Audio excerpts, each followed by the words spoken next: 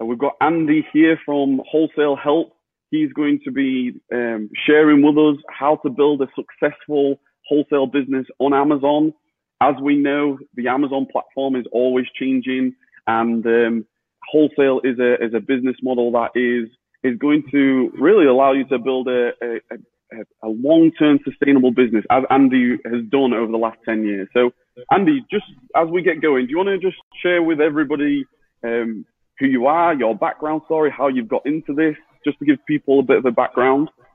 Okay, so thanks for having me on. It's good to be here. I'm looking forward to hanging out with you guys. One of my favorite things to do is hang around with like-minded people. You know, as resellers, it can be a bit of a solitary job at times, so it's nice to hang out with like-minded people and talk about my passion. So it's good fun. So I started probably 10, 11 years ago now on eBay, as a lot of people did back then. Amazon wasn't really a thing here in the UK.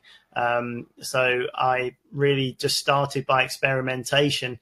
Back then, YouTube didn't exist. There wasn't a lot of community to share ideas and to sort of look into strategies. So it was just about trial and error, experimenting. I always enjoyed the idea of trying to build an income online. I like the idea of the hands-offness and to be able to build some passivity into my business. And I've really enjoyed creating business streams as a hobby to begin with, and then coming full time and really building it out from there. So I started on eBay.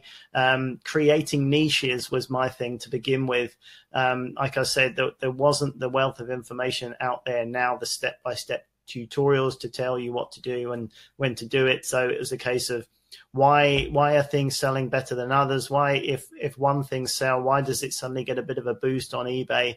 And testing and finding some of the principles that maybe we take for granted now was the sorts of things that I basically had to figure out on my own, which took years, to be honest with you, Kev. It took a long time. People now can go from starting a business, learning as much as they need to know on YouTube from the likes of yourself, Kev, and actually getting into the business very quickly. Whereas as back then, it just takes time. It just takes a long time, trial and error, trying different products, trying to see what works, what people want, and trying to find stock. And so from very early on, I was working with suppliers. There wasn't anything that the retail and online arbitrage that didn't exist back then. I would definitely have a look for things in sales in shops back then, but it's certainly the data wasn't there to know what works and what doesn't. So to begin with, I was just experimenting.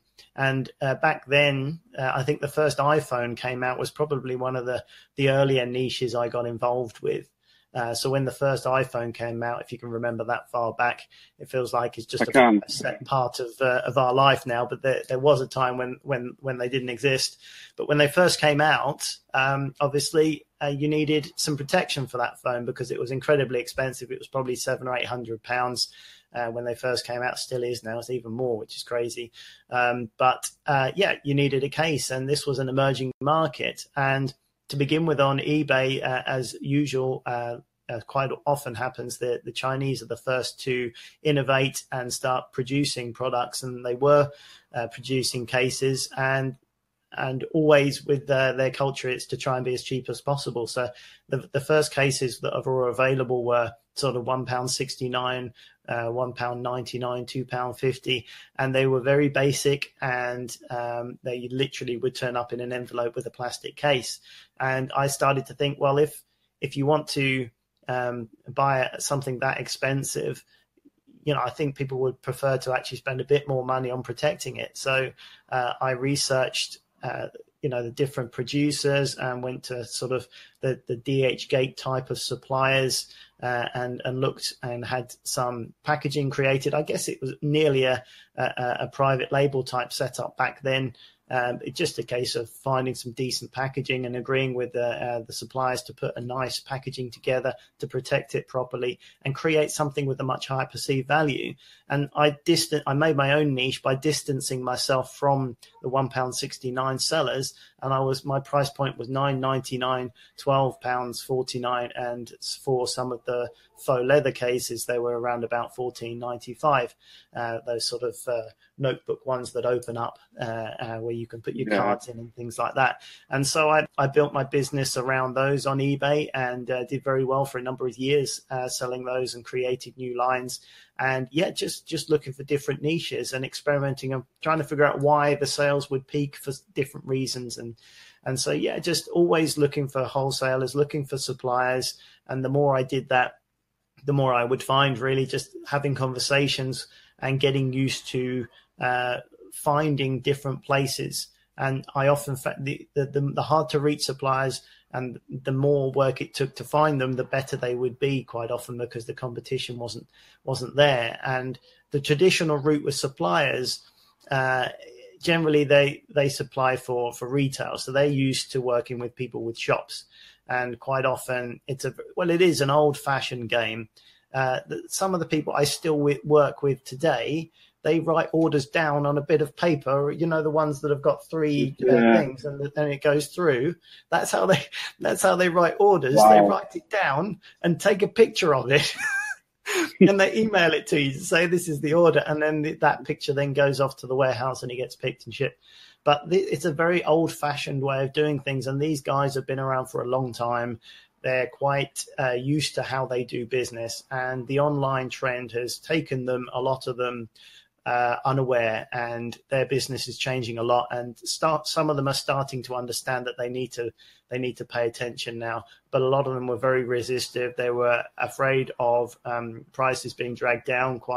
That's quite fair enough. The prices can happen like that, and so they're protective of who they give accounts to. And in the past, and still the case, if you mentioned you're an online seller, and God forbid you said the word eBay, then they would basically shut you down and they wouldn't be interested. So it was more about building relationships, getting to know these people and finding what they're looking for and basically trying to be that person and trying to show them and get a chance to make them some money. And to be honest with you, once you have an account and you start making them some money, you're good.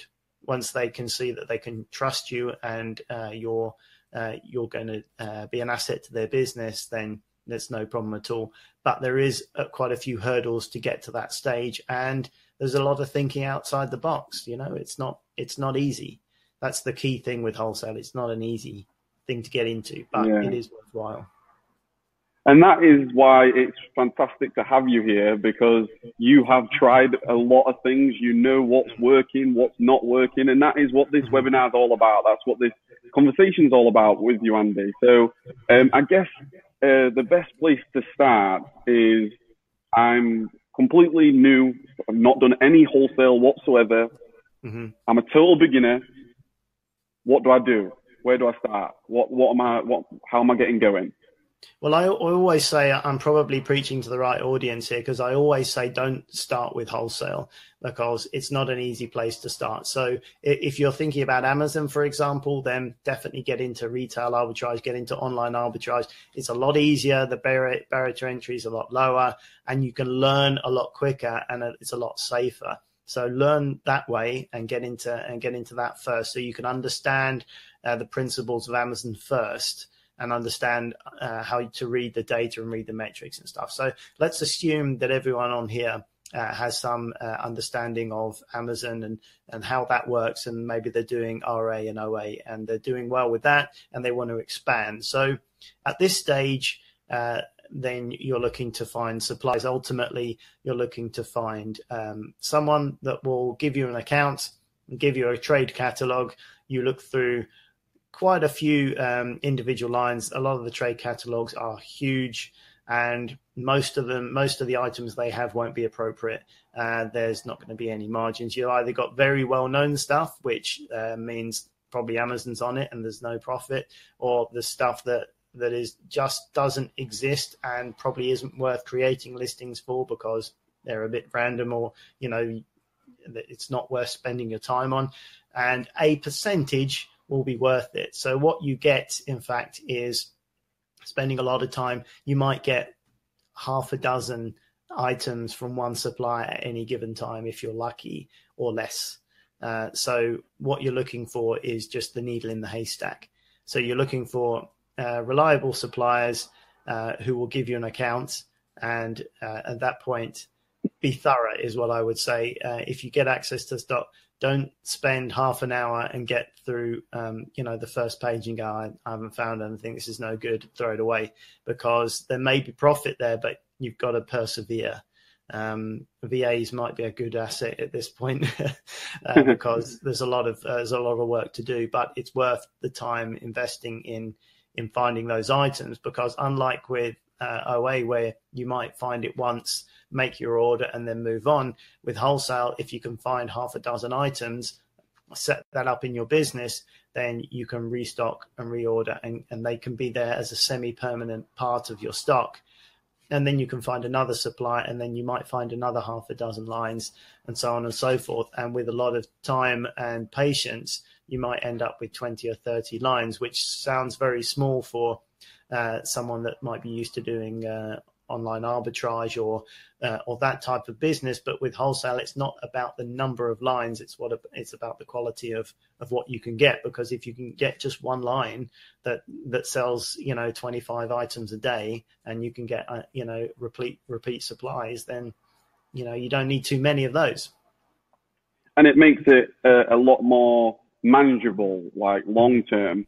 But I guess the question is, it's fantastic if you get these catalogs, but how am I getting a catalog in the first place? How am I going to get in the door in the first place with a supplier to actually give me the spreadsheet to look at in the first place? What is it that they are looking for in you? So if you're maybe in, I don't know, let's say you are in your house right now, is that going to go against you? What is it that suppliers are looking for? Yeah, well, unfortunately, there's no hard and fast rule for every single supplier, because there are different ones. There, some are a little bit more clued up with what's going on and are happy to get involved or prepared to get involved with the right online sellers. And because they know that the amount of stock that they're moving now is, they have to pay attention, because retail shops are closing and they've got to shift their business to survive. So you've got those type of sellers, suppliers, and then you get some other suppliers that just don't want to know and aren't even interested. So you might have a different approach for a different set of people, but ultimately, as a general rule, you've got to overcome the barriers when you find them. So if the hardest way to do it is to email a company, because you've got no connection there, they don't know you, and you've got to try and convince them that you're a legitimate supplier. So straight away, just sending an email out of the blue saying, can I have an account, is probably going to be the hardest and the lowest form of success. And to begin with, if you're only going the email or the online route, then you've got to look as professional as possible, which means ideally, if you have your own e-commerce website, that's going to help. Even if it's a reasonably generic one, if you're in the toy niche, for example, you could have a toy e-commerce website or an electronics store website. But if you could have some sort of presence and then an email address which matches your online store, at least then you look like a legitimate business that is looking for suppliers, as opposed to someone who's an eBay or an Amazon seller who's just trying to find the next amount of stock. Because unfortunately, as resellers, we're the lowest of the low as far as wholesalers and suppliers go. So we kind of have to try and make ourselves look professional. Unfortunately, we've been tarred by the same brush as the type of people that will take a product and instantly devalue it down to about 60 pence profit as soon as they look at it. And we're all business people. We understand the idea of profit, and I'd like to think that most of us here tonight, if you've taken the time to educate yourself, are the type of person that know that undercutting people constantly just to be the cheapest person on the platform is a pointless effort anyway. And I generally think it's usually the more uneducated sellers that tend to do that. that are kind of nervous about holding on to their stock. So that's what I would say to begin with, is to try and look as professional as you can, and that will go a long way to begin with. Would you then go to do phone calls just to try to talk to somebody like on the phone instead of emails, just to build that rapport a lot better, so you can actually talk to somebody about it?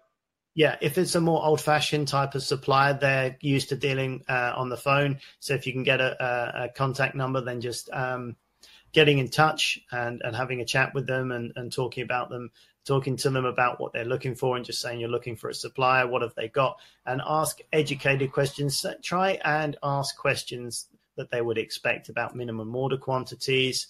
They'll quite often ask what sort of sales volume you've got.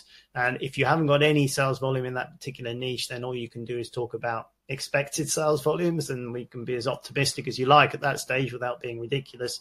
But the best way to do it is get stuck in, because the first 10 times you'll probably get stuck and they'll ask a question you don't know how to answer. But if you make careful notes as you go along when you're speaking to people, when you put the phone down and say, okay, that didn't work, that question, what is the better answer to that question? What do they want from me? And how do I answer that as better effect? So it's a long process trying to do it this way. It is definitely worth doing, but it does take a while. You've got to speak to them and say, what do you need? And they say, quite often they'll say, have you got a retail premises? And if you don't, then you say no. And they say, we don't deal with anyone else. And that's the end of the conversation. So, the other extreme is saying, okay, well, they want someone with a retail premises. So if you want to go to that extreme and you want to be able to successfully get suppliers, who do you know with a retail premises? Maybe you do know someone in your local town who's got a shop. Maybe you know someone you're friendly with who you're a customer. And so the other thing that you can do is speak to someone with a shop and say, look, I'm trying to get suppliers for this, that, and the other. And quite often they say, oh, yeah, I'm always getting suppliers asking me if I want to get an account and stuff. It's like, yeah, they're bugging me. It's like, yeah, that'd be nice for suppliers to bug me. But if you have a shop, then that's their target audience. So if you can find people like that and develop a relationship with them, and you can say, well, look, it would be great. Could you open these accounts on my behalf and I can buy from you? And, maybe I can give you a percentage on the return. You can work out a deal, a partnership, whatever works out for you. Just give them a percentage of your profit, or just give them a set amount of money. I'll give you 20 quid every time I make an order, or whatever it is, depending on who the guy is and however you want to do the deal. But if you can get into a shop and be able to order via that shop, then it's no problem, because like I said, once you get the account and you start making orders, you can do it all day long. And then at any point they could actually say, this is Andy, he does my ordering, you'll be ordering from him. And then you can take over and do everything yourself independently.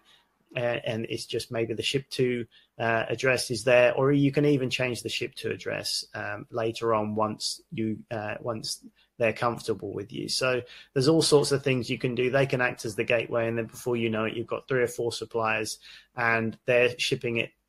I've got a warehouse, so it's a kind of a generic address, and so that's fine. It just goes straight there, and everyone's happy there that you're making money for them, and you're being able to make money from them also. So it's one of those ones, really. Thinking out of the box is the most important thing, to be honest with you. Well, I think that in itself, I think in this day and age, if you are in your local town and if you go to a business and say, I'm willing to give you X amount of money every time, can you just accept this or open this? Like, I don't think many businesses are going to say no to you, because it's another form of income for them. Yeah. So I think that's a great idea in itself. So I guess another question is starting capital. We get started in retail arbitrage or online arbitrage. You can get started for very little. You can get going. Well, with wholesale, what is the expectation here? How much money do do you realistically need to have to be successful at this? Yeah, it will vary again depending on the type of stock. If you can get hold of some toys, then some of the more independent suppliers might only have a few £100 minimums. It does depend.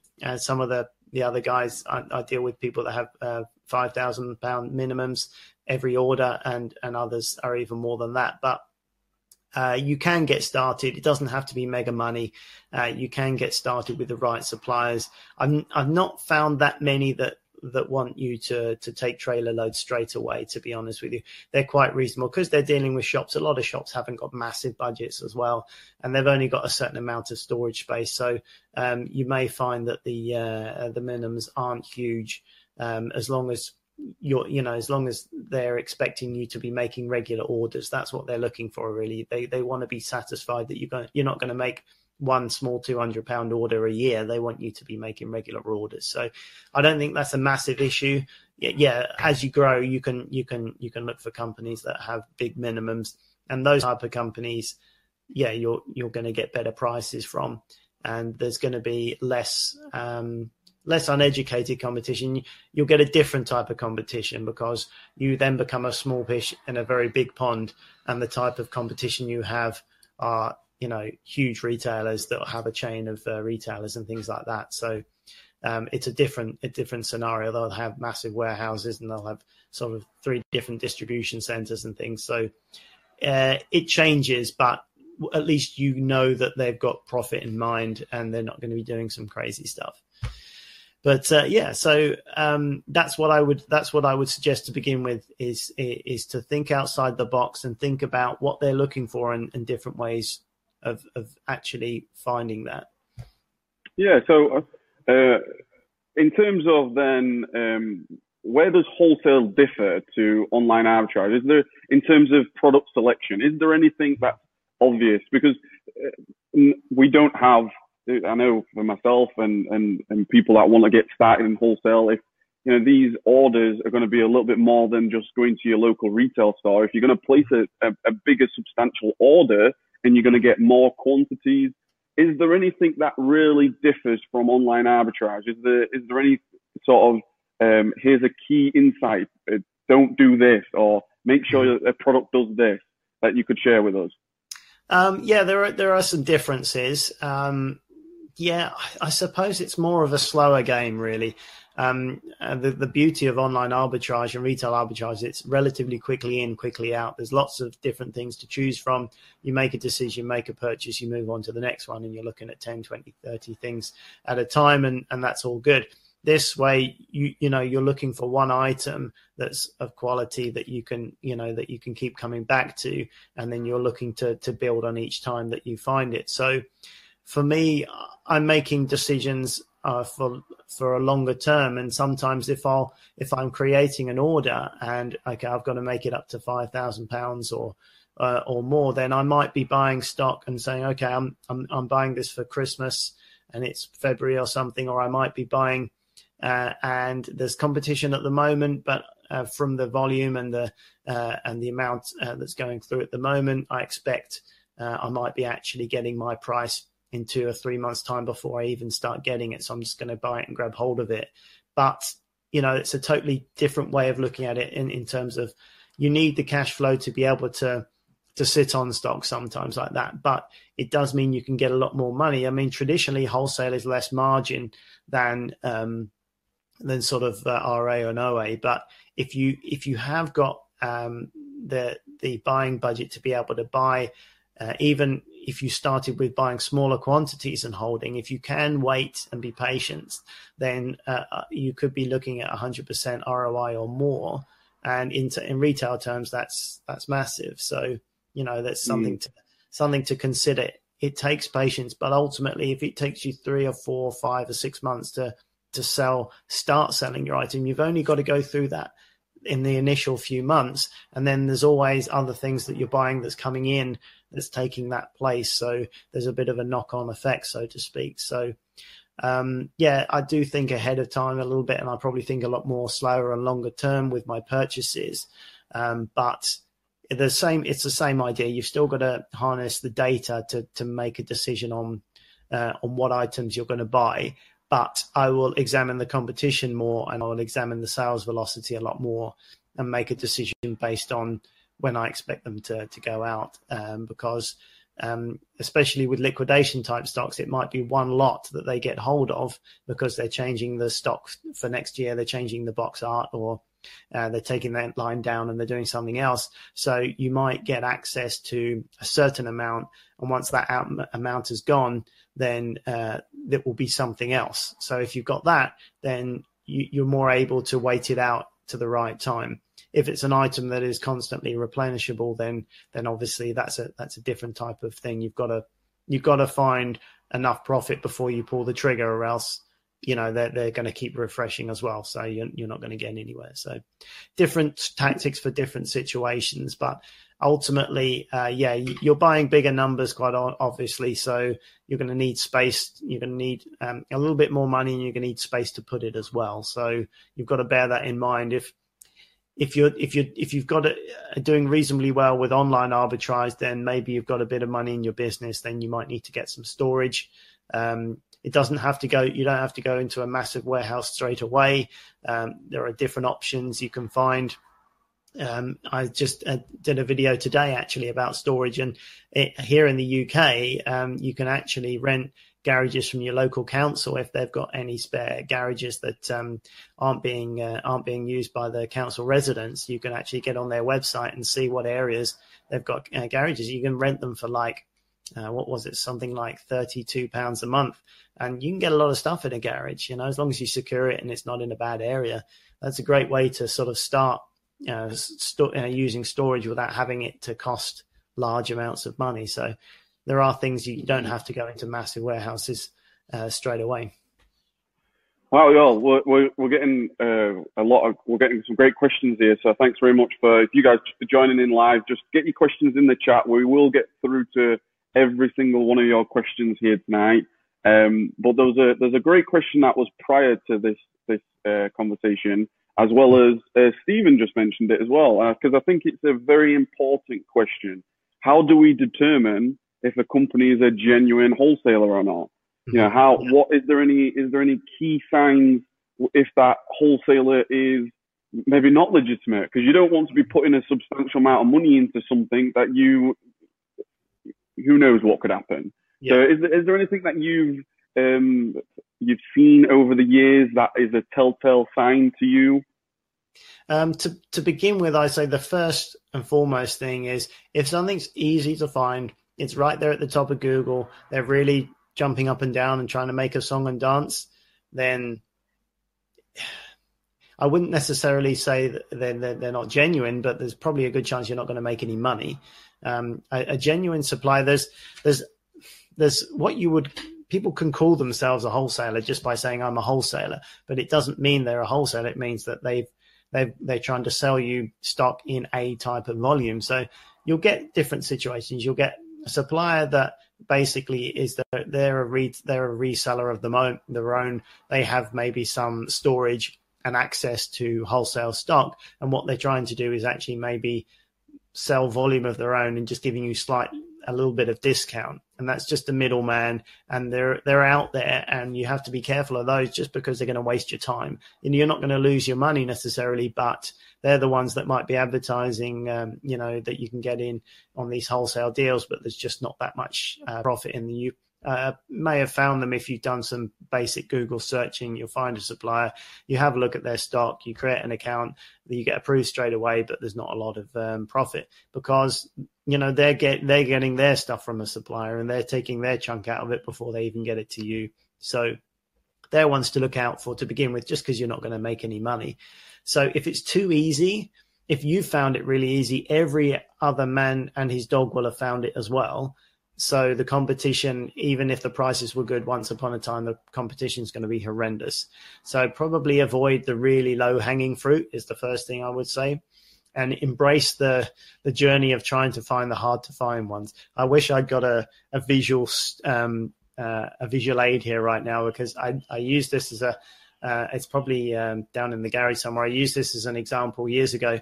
I had a ball. I don't even know where it came from. I may have stolen it from my nephew when he was younger, but it was like a big rubber ball. And on the back of it, it had the name of the manufacturer just under the barcode. And it was just the name, and that was it. But that can be a breadcrumb that you need to type it into Google. And, they might not have any advertising and not much presence at all online. But if you can find a clue and you can research that, you can then find at least the contact details, a telephone number to get in touch and say, I'm looking for a supplier. So being a bit of a Sherlock Holmes is quite interesting way of doing it, because people aren't generally doing that. So if you can find a product that you think this would be good to sell, and look on the back, look underneath the barcode, all the area on the back of a product that nobody reads, which has got the manufacturer information, the distributor. There's usually a UK distributor, so you can get in touch with them and say, if you can only find the manufacturer, send them an email, who is your UK distributor, and then they'll give you the name. And these guys aren't advertised anywhere. They really are the sort of people that are hard to get hold of. But once you get the name of those guys, they're usually the gatekeeper for several different big brands, and then you need to speak to those guys.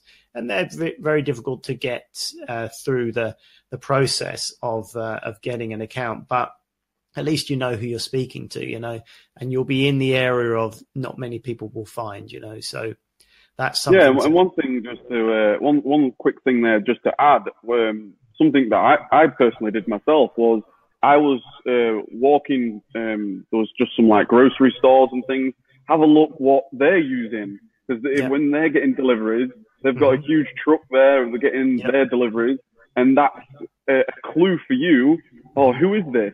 And can I research them, and can I make a phone call to them? I did that exact same thing last year with a grocery wholesaler, and I invited them here into the warehouse for a meeting, and that's how I got that, because there was no way I was able to find that wholesaler online. It was just not possible. Sometimes you have to be in the industry to be able to find the industry standard suppliers. So this brings me on to another thing that's worth mentioning, Kev, and that's industry trade shows, which are a very big deal, and something which will tick a lot of the boxes when I'm talking about gaining a relationship and finding out what people are looking for. If you can go to an industry trade show, all of the suppliers that deal with that industry are in one place. So you can toddle up there for free, and you can speak to person after person after person after person. So you can get practice, you can get used to it, you can find out what they're asking you, and you can have a conversation. And they pretty much expect everyone to be there, to be in the industry. So it's slightly less aggressive. They're not going to have their guard up as much. You can have conversations. They're there to do business. They're there to look for new people to take their stock. And they're in the right mindset to do that. So they're great things. And you can Google, if you want to find pet supplies, you can Google like UK pet trade show, or you can Google the toy trade shows and so on and so forth. There's for every type of area, niche area, there will be a trade show. The grocery areas, there'll be a trade show. You go to those individual ones, then you'll find lots and lots of suppliers you'll have no way of contacting otherwise. And you can practice speaking to them, because you can start off at one end and you'll be a bit awkward and it might be difficult, and you might struggle to speak to people and not know what they want or what to say. And then after you've done it 2 or 3 times, by the time you get to lunchtime, you'll be having a great time, and you'll be having a cup of tea with them and having a good chat. And that makes a big difference. If you can then start to do that, then you will still get the same awkward questions, but at least you'll be face to face, and you can go forward and at least start speaking to them and find out what they want. And some of them will just say, if you don't have a shop, it's not going to happen. Other people will say, we don't deal with online traders. But then if you can engage them in a conversation, as in you sort of slide in there without saying, I'm an eBay seller or I'm an Amazon seller, you manage to talk to them first, and then have that dialogue and find out what it is that they don't want, And usually it's the issue with driving down profit margins, and the actual owner of the copyright is worried about the prices going down. And if you get to that point where you're having a backwards and forwards conversation, then you could say something, okay, so you don't want the competition driving down the perceived value, because once the perceived value goes down and stays down, that is the new perceived value, and then your item is ultimately devalued. Yes, that's the issue. Okay, so I'm an Amazon seller. If I was to take on your stock, maybe you could supply to me, and then there is no competition because I'm the only person selling on Amazon. So how about you give me a go for 3 months, and I'll sell your stock. And if you're happy with me, I'm prepared to buy the minimum order quantities that you're willing to sell at. If I'm your man on Amazon, you can keep track of me and you can see what I'm doing with keeping the prices where you want them to. You can have that conversation, and maybe most of them will say, no, I'm all right. But maybe one person will say yes, and you end up with an exclusive deal for an item where you're the only one selling that item. And how valuable is that? I think that's fun. I think that is fantastic, because I think it ticks a lot of boxes immediately. So the genuine question, well, they're there. They're going to have some sort of branding. They're going to have some sort of they've been invited. They're also already there to sell. That's what they're there to do. So you're not just sort of cold calling. Can I open this account? So I think that's fantastic. So it's just a case of going on Google, just finding out whether you've got any local trade shows. How do you get an invitation to these? Is it a case of just turning up, or? Yeah, it's free. You can register. Most 95% are free. You just register online at the trade show website. They'll send you out some tickets, and you get to go. And that's it. It's very easy. The trade show want as many people as possible, because the trade show organizers are charging the people to be there. So what they want to do is get as many people through the door as possible to justify the fees that they're charging for the suppliers to be there in the first place. So they're trying to get as many people in as possible. So it's very easy to get into those once you found out where they are. A lot of them are at the Birmingham NEC. It's nice in the middle of the country. It's a massive exhibition centre, and it's relatively easy to get to for most people. So there's a lot going on at NEC, at Excel in London, and there's some up north as well. There's a few exhibition centres. So something for everyone. Oh, yeah, I think that's great. Yeah, it'd be a great experience that for anybody, just to be walking through this exhibition and just talking to people instead of, we talk so much online nowadays. It'd be great just to actually be there face to face, and you're gonna get so much more valuable experience. Like you say, you may not get any account at this trade show, but there might be another one in 2 weeks' time. There might be another one next month that you can then take all the things that you've learned and you go again. You try. You can talk to other people. So I think that's fantastic. Yeah, it's definitely something that has made a big difference in my business, is just getting out there. Something changes when you speak to people face to face. Something happens, the communication, the body language, and we're all human, we all have feelings, and you can be talking to someone. It's easy just to, on an email to ignore it, or just to say, no, we're not interested. But when you're a person speaking to another person, you don't have to go straight in for the jugular. You can be talking about the stock. You can be looking at the stock lines. They always have a nice load of different things that you can talk about and say this, they'll also give you a lot of very useful information. These are a good seller of ours. These are our strongest selling lines. These are our biggest profit items that we sell. This is going to be big next year in the grocery industry. This is something that's coming out. They're putting a lot of money into advertising on TV next year. A lot of information, a lot of trade information that is coming through that is invaluable as well. So a lot to be gained, and all you've got to do, it's free. You do a little bit of petrol money and your own time. I guarantee if all you did all year was go to trade shows and hustle and speak to people and connect with people, I guarantee you'll come out with a load of accounts and a load of good selling lines. But it's, there's a bit of elbow grease involved there, there's a bit of work. Yeah. And Tony in the chat just said, is it a good idea to be totally transparent with the supplier? So you're at a trade show, or even if you're on the phone with a wholesaler, Is it in your best interest to immediately say I'm a seller on Amazon? Yeah, I mean, I wouldn't advocate. Later?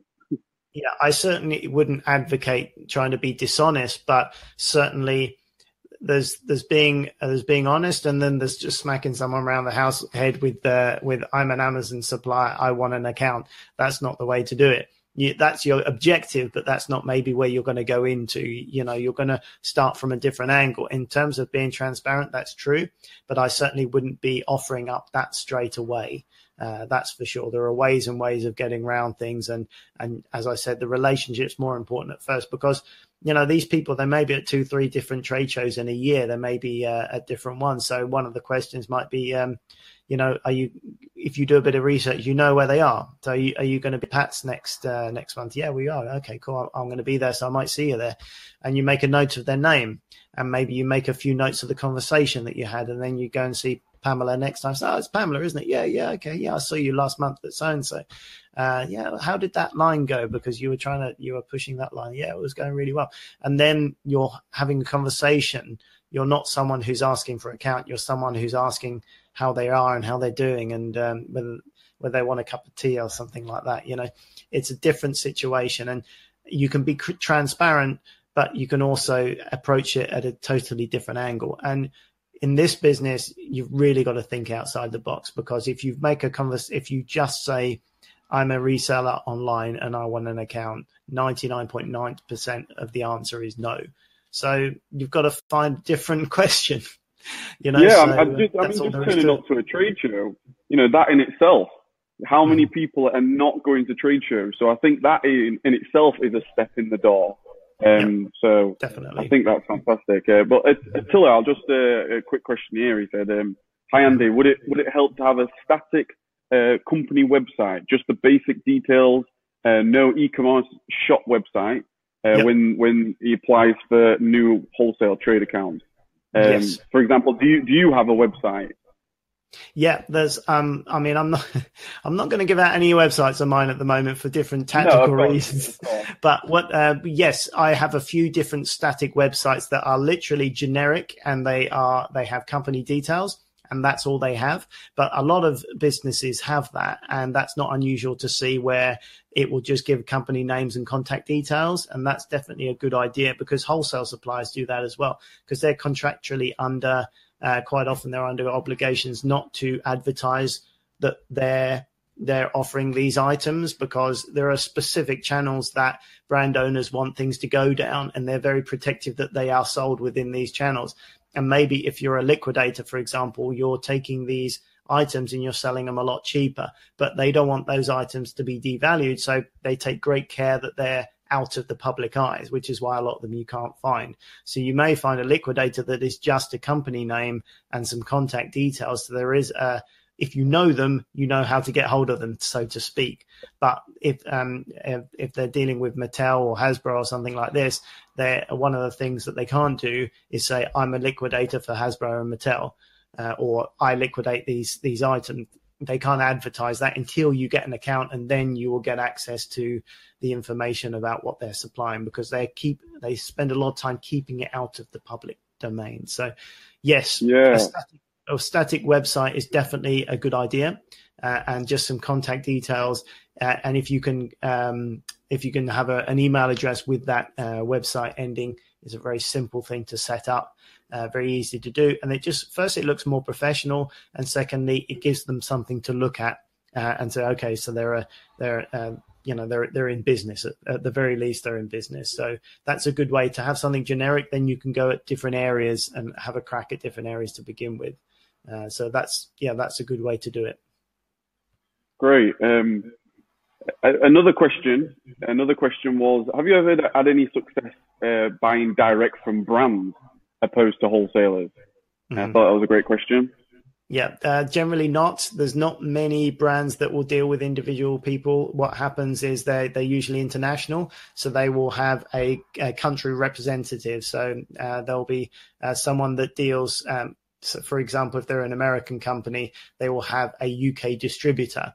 And so they will appoint that distributor, and they're under contract. All of their stock will go through those, and that distributor will be the gatekeeper for that brand. So you have to apply to that UK distributor. They will do, and they're under a lot of pressure to make sure that you're the right person. They will go through the questions. Are you this? How much is your turnover? You need to turn over a minimum of X. You need to do this. You need to do that. You need to do that. So the bigger the brands, the harder it is to get hold of, to be honest with you. The big mainstream brands, if you want to buy wholesale specifically, you need a retail premises, you need large turnovers. And some of them, for example, with Lego and things like this, they expect you to commit to buy to a certain amount each year as well and things like this. So they know their stuff is valuable. They know that you're going to make money with it. And the better this stuff to sell, the harder it is to get into. And the slimmer the margins, the really high profile stuff that is always selling, very small, very slim margins, because it's easy to sell. It's a no-brainer. So I wouldn't be looking at those sort of items.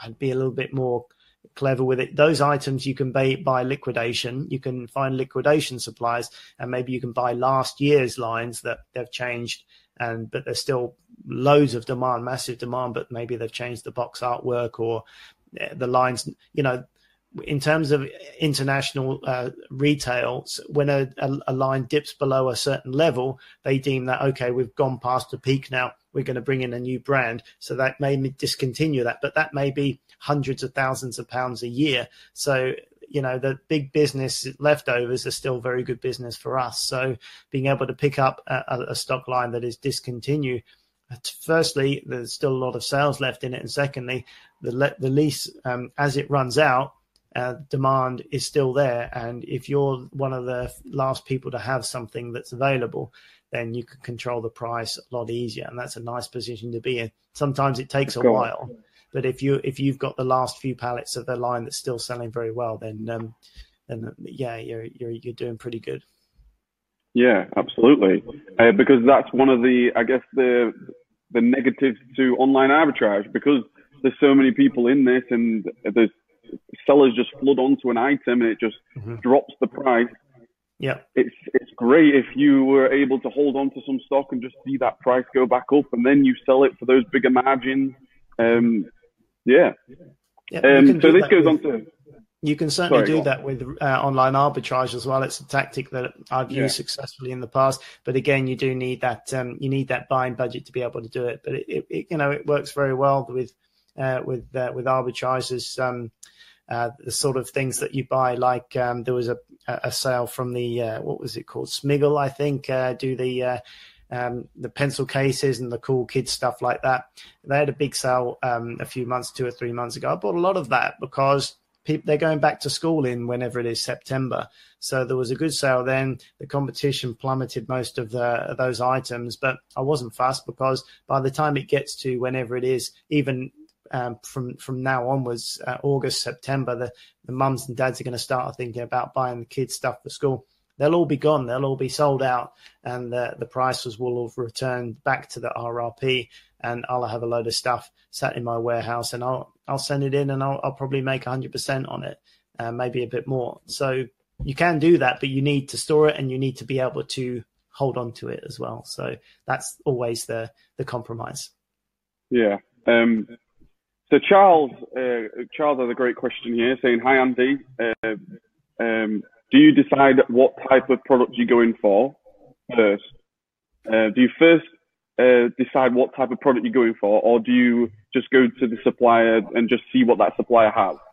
Yeah, 90% of the time I'm going to find the supplier and look through and filter that data against Amazon, because actually finding a product that's popular and then finding a supplier for it is incredibly difficult, unless you're doing that little think out of the box trick where you can actually find something and you've got a clue at a supplier. But that's kind of a different thing. That's just finding suppliers and then just sort of finding what you can do with them and seeing if you can get access to their stock.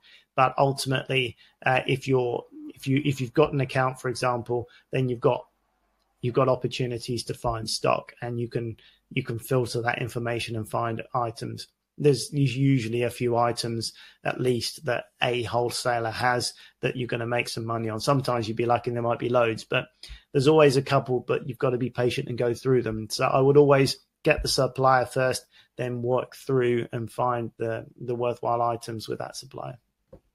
Yeah, great question, Charles.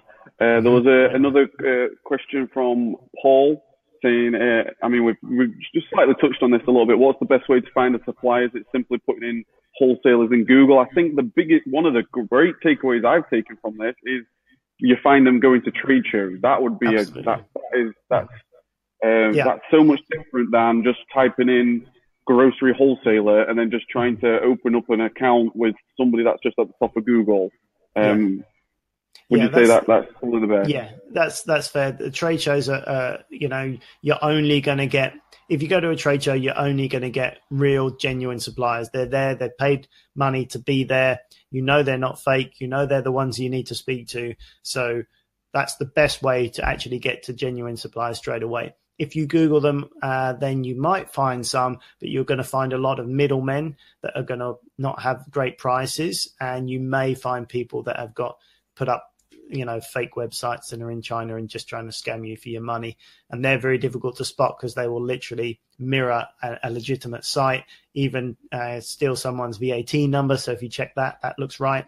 And so, it's a bit of a minefield if you do it that way. And even if you do, you probably find something that everyone else has found. So you can do it, but there are easier ways of doing it in terms of getting out there and looking and spending a bit more effort, because people don't do that. And that's when you get results, when you go the extra mile, I would say. Yeah, exactly. And just because we've had a great question come in before here saying, this issue with we only sell to brick and mortar businesses. Is there any experience or any tactic or anything that you've had that's been successful to get around that? If somebody says to you, we only deal with brick and mortar, have you been able to come back with something that's maybe, turn that handle into opening that door? Well, if you're face to face and you're at a trade show, then you can get to talking to them. And if you can actually get a relationship and you get past that initial sort of guard where they're only dealing with wholesale suppliers, and you can have that conversation, then if you can get to that stage, then you can say, do you deal with online sellers? And at least at that point, their guard will be down a bit more and they'll say, no, it's just stores. And then you can have the conversation. Okay, well, what is it about resellers that you're struggling with? It's like, is it the price competition? And then you can have the conversation, and then you can maybe suggest something.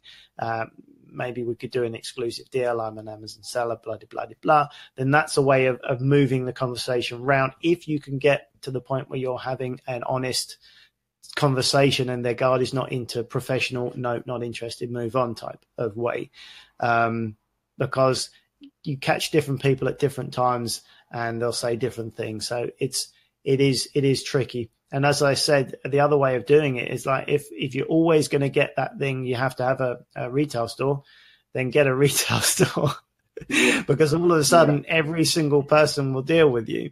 So, I've never gone that far myself, but the shops in the high street are going down greatly at the moment. There's a lot of empty shops. You could probably even negotiate 3-month rolling leases with some of these guys that are keen to get people in there. They'll even give you discount on monthly rent and everything else like that. So if you were to be really extreme and say, okay, I'm going to take a shop, I'm going to say, okay, I'm now setting up a shop for this period of time, and then say, you're legitimately going to a supplier and saying, I have this premises, this is the address of the premises, I'm setting up this shop currently, I need a supplier. 99.9% of the time, the answer will be yes. You can bag up on all your suppliers. And then in 3 months' time, when your lease runs out, if you legitimately want to say, this is not a viable business, I'm going to close this shop, then you still have a bunch of suppliers that you've been using. And you can then just ring them up and saying, we're relocating. Our stock is now going to be delivered at this address. And they'll say, that's fine. We've updated our details. Thank you very much. And there you'll have a load of supplies. So if that works out and the maths work out for you, then it's definitely something I wouldn't, if I had to start again, I'd definitely entertain it, especially the way the high street's going now. if you spent enough time looking in the right places, you could probably get a really cheap deal for a very short period of time. And that actually might work out very well. And I think you're absolutely. I think the high streets, as we all know, are getting more and more shops are closing down. So if there's an empty store right there, who knows how long that store's been there? If you have a look in your local area, like this weekend, maybe, it gives you an idea of how long that store's been empty for. Start making some phone calls to a few of the people that own these stores. And who knows, after a couple of months, they're now starting to get a little bit more like, I just want somebody in this store. And then you can, like you say, you can maybe get some discounts on the rent. Lee just put a comment here saying, here's a thought, team up with other online arbitrage sellers and split the cost for a store. Why not? You know, so I think that is thinking outside the box. That is doing something differently than 99% of the other people out there in the world trying to be successful at this wholesale business. Yeah, I would definitely agree with that. And don't forget, it doesn't have to be a big store. It can be a small one. It could be off the main high street. It could be slightly out of the way. And I think I'm right in what I say in that if you are someone who owns a shop, I think you have to pay business rates on that shop, whether there's someone in it or not. So if you've had that set there for 6 months without a tenant, then you're going to be really keen to get someone in just to keep the business rates paid, if nothing else. So, that's something to think about. If you can find someone without a supplier and say, look, I don't want a long lease. I want to give this a go. I'm quite happy to pay you some money, but I want a short lease. What can you do on the thing? If it works out really good, then we're going to stay on. Then just ask that question. If you ask it enough, I'm really sure someone will say, yeah, all right, well, I've got nothing else on. Let's give it a go. And you're in there, and then you can move on. And that idea of getting a few other people together, if you can trust them enough, and if it actually works out, then why not? Because how many suppliers can you then go through in 3 months and get? You could get all the suppliers. Yeah, exactly. And the thing is, what Lee just said there, great ideally, it goes on the same principle of when I started to recruit virtual assistants within my business. It was, we're just getting more and more virtual assistants. And I was thinking to myself, why don't we start doing like VA pools and share virtual assistants? Because at the end of the day, it's about minimizing your expenses. So if you can find a couple of people that are interested in that, Lee, or anybody else, I think that's a fantastic idea. Definitely. And who do you know with a shop? There's lots of people that run shops and have small independent businesses. The chances are you'll know someone who's got a shop in your local high street, or you'll know someone whose brother runs a shop, or whose husband runs a shop. Then it's worth just having that conversation. You say, look, I'm a reseller. I find it really hard to get wholesale suppliers. They'll find that very amusing because they find it really easy. It's not an issue. And you can say, look, this is my biggest bottleneck. If you can help me do this, I'm going to give you some money to help me do it. And if you want, you haven't really got to do anything. I'll do all the work. As long as I can put your details on the account, then I'm quite happy to pay for it. I'll put it all through. And if you want a bit of money for doing nothing, then we can do something. You'll get some people who are up for that. I've done that successfully, and I work with someone who happens to be a friend of mine anyway, so that's handy. But he runs a computer shop in my local town, and he's a good guy, and we do a lot of business together. He has wholesale suppliers through the biggest computer wholesale suppliers in the country, and we work really well together. So it can work, and it does work. I think even if you didn't know anybody with a store, a shop in your local area, I think just going in and out of the stores on the high street, the stores closing down all the time. Anything that they can do to bring more revenue in. If somebody just comes through, if somebody just walks into the warehouse tomorrow to me and saying, I'm willing to give you extra money, can I maybe work something out with you? I'm immediately going to listen to that. And I think that stores on the high street are going to be listening to that as well. Yeah. Even if they've got a supplier right away and they're using that supplier, and say, can I tag on the end? Next time you make an order, you let me know. I'll tag on the end of it. I'll pay you cash up front. No problem. Just let me know when it comes in and I'll come and take it away, and I'll give you some money for it. It can be as simple as that. Yeah, absolutely. And Tony had a question here saying, are supplies outside the UK any good? That's a different kettle of fish, yes, but it depends. When you say outside the UK, if you're dealing with the Far East, that's a whole another can of worms. You can't really deal with branded goods in the Far East because 90% of them will be fake. There's no laws stopping people producing counterfeit items. So I wouldn't buy anything that is branded. If you can do the whole private label route, which is just coining a phrase for getting white label products in Europe with your own branding or whatever, that's fine because it is not a brand. But as soon as you start looking at brands, it's a sketchy area unless you're very clear. But to be honest with you, you get French companies, you get German companies and other companies like that, but they deal with a central UK point of contact anyway. So it's not often that you physically have to deal with directly people in other countries because they'll have a representative in the UK. And it goes on about the health of your Amazon account as well. You know, you want to make sure that, like you say, you've got the real products. You don't want to be selling any. You don't want to get down that awful rabbit hole with Amazon looking into is your product real or not. Yeah. So a question that I personally had to you, Andy, going into this webinar was trade shows. Great, that's a fantastic. I love the idea of that.